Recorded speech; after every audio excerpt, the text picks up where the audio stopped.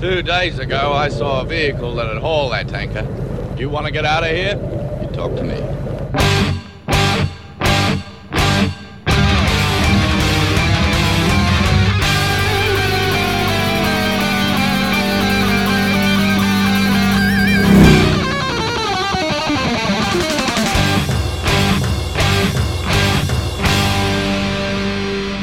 Welcome to the Mad Max Minute, where anything worth doing is worth doing big. In Mad Max 2: The Road Warrior, 1 minute at a time. I'm Rick. And I'm Julia. And today we're talking about minute 77, which begins with several raiders heading back to claim the unguarded compound, and it ends with the compound dwellers looking back at that compound as they drive away. I feel like that description lacks an important detail. An important aspect of this minute. Right, of what happens between the opening shot and the ending shot. That happens a lot when I'm trying to distinguish between what starts a minute and what ends a minute, is that the very important things often get lost by the wayside. So we wrapped yesterday with a shot of the crest of a ridge and a bunch of raider vehicles driving over it. We start off today with 2 motorcycles and 1 buggy out of that group stopping. And there's one, I think he's a smegma crazy, the sort of raggedy dressed raiders in the buggies. He stands up, he looks back at the compound, and he points, and everyone stops. And we turn to look back at the compound, and the rest of, I would say, the civilians in the compound are driving away in their caravan, leaving the whole thing just wide open. You know, the caravan almost got away with nobody noticing that they left, which I find very amusing. The whole distraction plan was nearly flawless. Yes. You could argue that it's entirely flawless because those raiders that see the caravan leaving, they don't chase after them. They don't care about the people. Which I think is a little bit odd because Humongous made it so clear and said it in plain words that nobody is going to survive. He is going to kill every last one of them. Everyone? Everyone.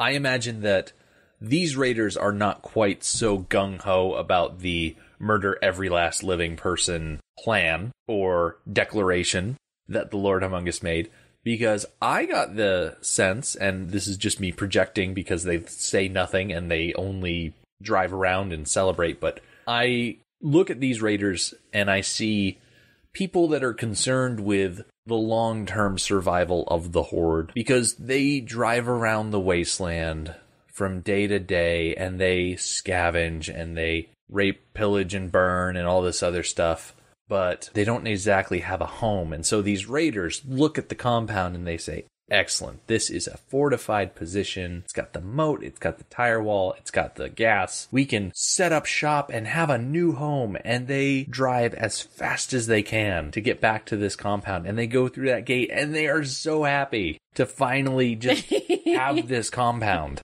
I love that they're like patting each other on the back. Oh, they are congratulating themselves. Oh, it's so hard. Great. The level of celebration that's going on here. There's the 2 raiders on the motorcycles. They park their bikes, they get off, and they are clapping each other on the shoulders. And there's one who just raises his arms outstretched, thanks his lucky stars that he can be so fortunate to be in this situation at this exact moment, because how could it ever be ruined? Oh, they're just asking for something to go wrong. Exactly. Something that I love, a detail that I missed the first umpteen times that I watched this movie and this minute, and I just noticed it on the last viewing. When we're watching the Marauders ride in the foreground, you can see the explosion setup.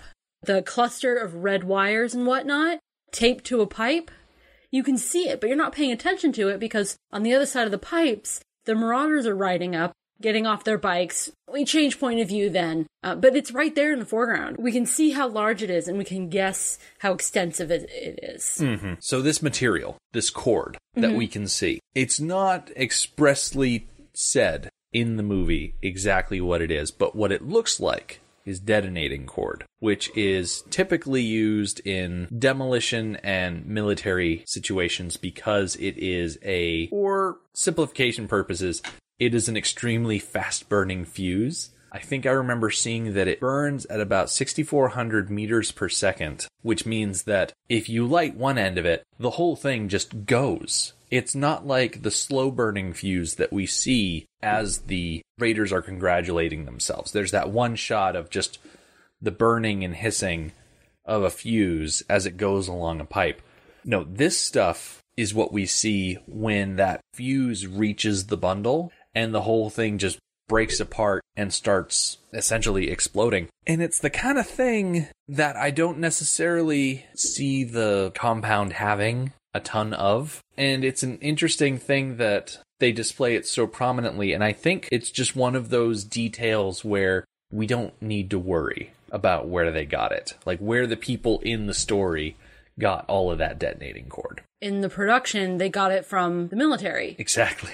It was very controlled and very organized and very, safe and lots of oversight. The explosion that is about to happen was planned down to essentially the smallest detail just because it was going to be so massive. And I can't remember if it was the commentary or the Road War documentary where they were talking about bringing in the military to handle this explosion and how either it was the stunt department or arts/props department that were upset that this was being taken away from them and that they weren't the ones to be able to run it and be in charge of it. But it was so volatile and so large that they couldn't legally handle it themselves. I would imagine it was probably the effects department who would have been in charge of something like this. Putting myself in their position, especially having seen what the explosion ended up looking like, I would want no part of it. Oh, yeah? They're like, oh, military, you can have this. I will focus on crashing the rig and almost killing people over here. You guys can have exploding the compound. Right. The fuse that we see burning along the pipe, it gets to this giant bundle of detonating cord, and the only instance of stuntmen being near explosions is that first initial series of explosions where the det cord flies across the yard and they blow up the pump. Yes. It's a series of explosions along the ground, and then I was wondering about that because the way it's cut so quick that the effect is that you really think they're there. And so I was wondering how on earth they did that. So they did it with just some smaller explosions with the stunt guys actually there. Based on where the stunt guys are standing and where the explosions are happening, they're not right next to the explosion. It's mostly a lot of dust and smoke, and then a lot of the pyrotechnics are back towards the pump. And so it's just them having all of this stuff go by them and then them reacting to it. And that was kind of the initial explosive shot. I think the most dangerous thing was the thrashing around of the bits of det cord that you see here. I really appreciate that George Miller decided not to use the trope that actually he used for the toady, that they see the bomb, realize that there's going to be an explosion right before the bomb goes off.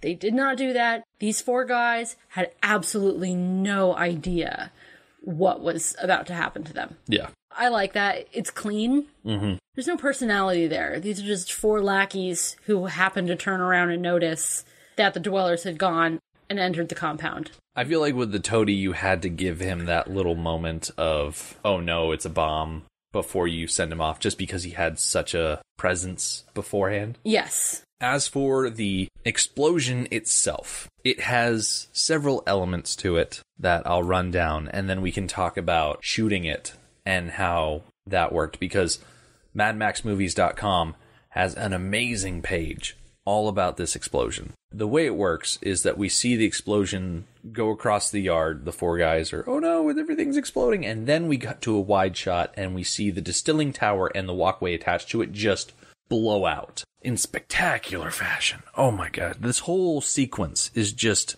awe-inspiring as far as its scale and how they did it.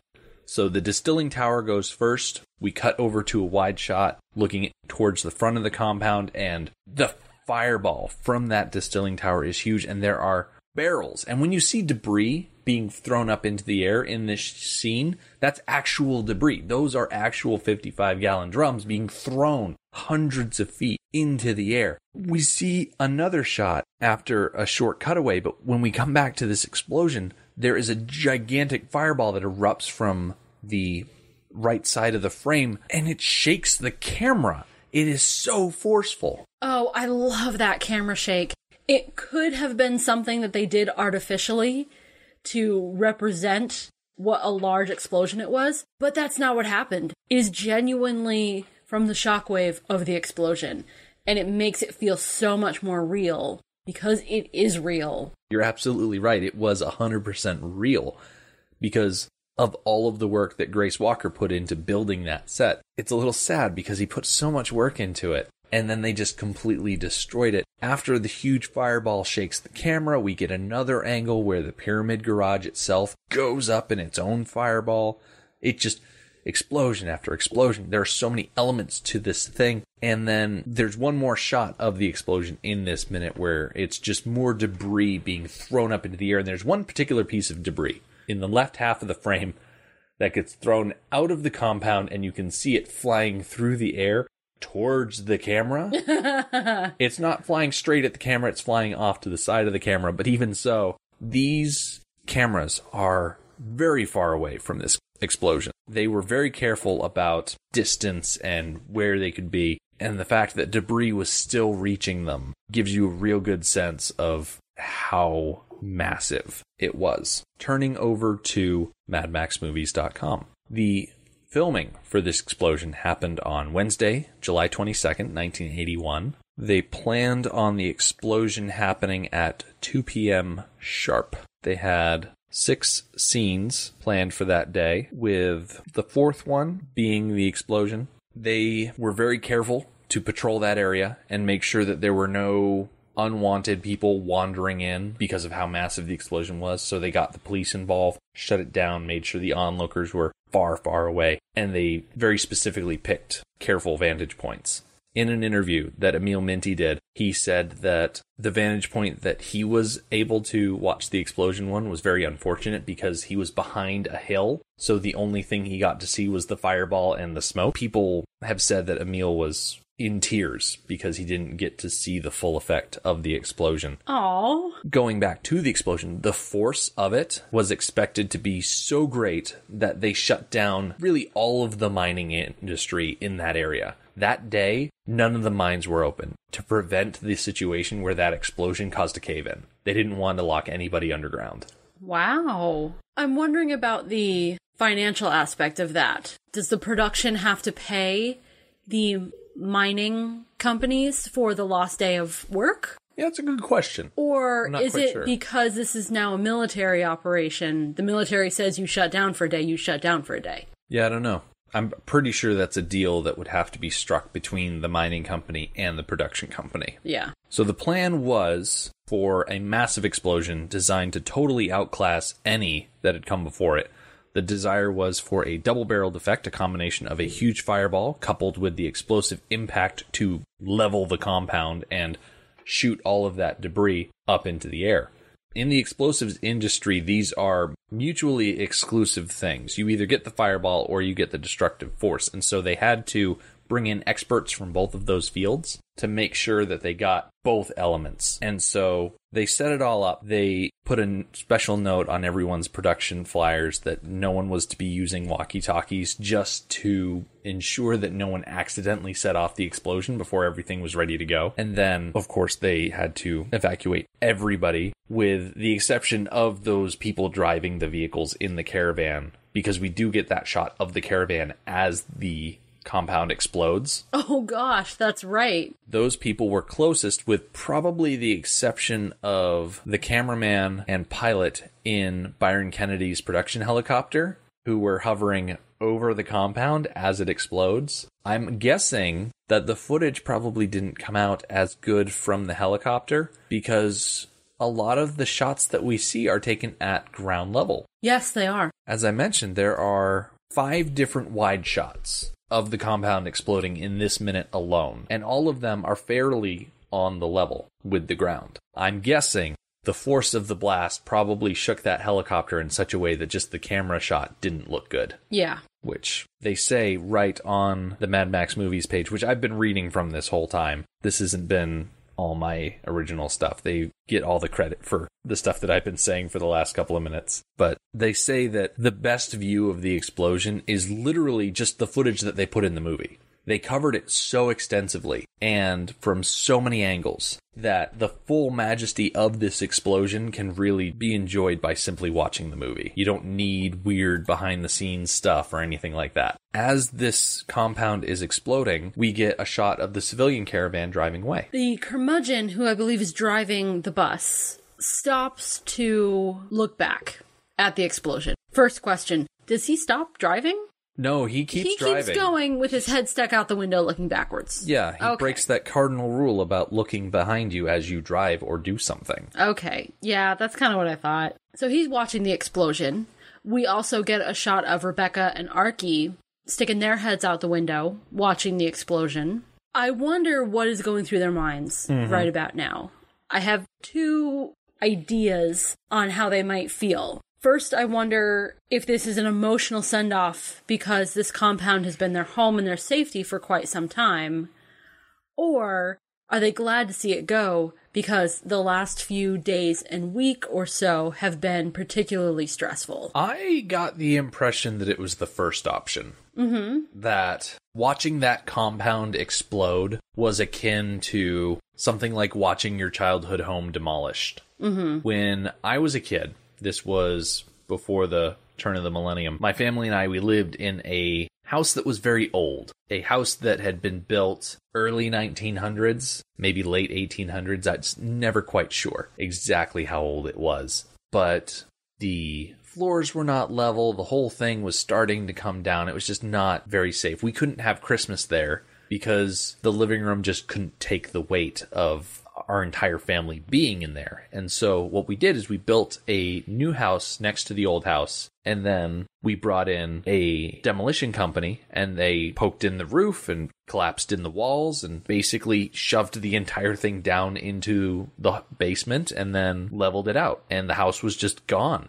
And it was a very surreal thing because for the couple years, over a decade, that I'd lived in that house, that's all I'd ever known. And to see it torn down was just strange. Because we had the new house, we had a place to live, and yet it was weird to see the place that I had called my house reduced to nothing. And I feel like it's sort of the same for them. It didn't upset me. I wasn't crying as it fell down. But then again, I'm also not that kind of person that gets emotional easily about things. So it's hard to say 100% this is exactly what they were feeling. But I imagine it's just a surreal sensation. The idea like, yeah, that was our safety and our refuge, and now it's gone. And it's gone in such a magnificent fashion. I also wonder if these three, as civilians, really knew or understood the extent to which this compound was going to be destroyed. Right. Were they surprised by this explosion? It makes you wonder how involved they were. Right. In the planning aspect of this. And who in the compound was a demolition expert that set this up? Yeah. That's, I think, another instance where we have to dispel our real-world scrutiny, because no one else in that compound really struck me as a demolitions expert, and I think as viewers we're supposed to believe, everything was full of gasoline anyway. In universe, I suppose it was a much simpler setup than it really was. Because, movie explosions, they always do both. They always have the force and the fireball, where in reality, those are two separate elements that have to both be considered. Right, it's the fireball that puts butts in the seats. Right. Like, Hollywood explosions are like 90% gasoline.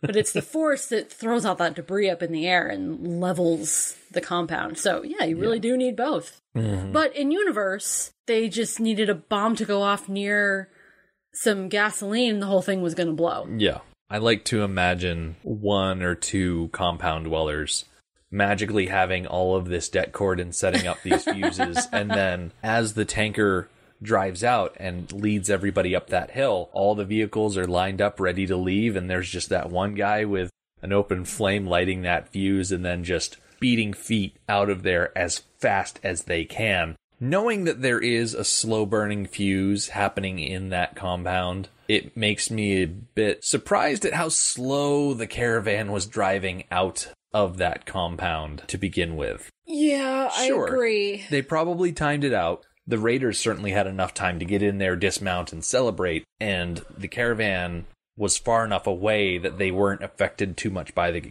explosion, but even so, just knowing that there's a burning fuse behind you makes you move a little faster. I don't think I would have had as much patience as they seem to have. Yeah, talk about a stressful cap on a stressful week.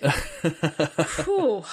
That makes me think that there was probably an element of relief. That the plan had mostly gone off so far without a hitch. There was still some more of it to go, but the compound exploded and none of them got hurt. So I'm sure there was some relief for them that had gone as planned. Yeah. They don't know how the other part of the plan is going. Nope. They went in opposite direction as Max and the rig and Papagallo. So they have no idea, and they won't have any idea until that part of the plan is completed and any survivors meet up with the caravan. Right. They're just going on faith that they will see their friends again. I wonder if they have a backup leadership plan. If Papagallo doesn't return, who is going to be in charge? Yeah. I'm sure they must. They must have had a discussion. Well, you know, I don't want to get too far ahead because that is a topic of discussion that we can have, I want to say, minute 92? Yes. When the narrator starts his end of movie narration, one of the first things he says is how they found a new leader in the Gyro Captain. So I don't want to get too much into that process because I don't want to steal content from later on down the way. Absolutely. We end this minute with the curmudgeon, his head craning out the window of the bus as they drive away.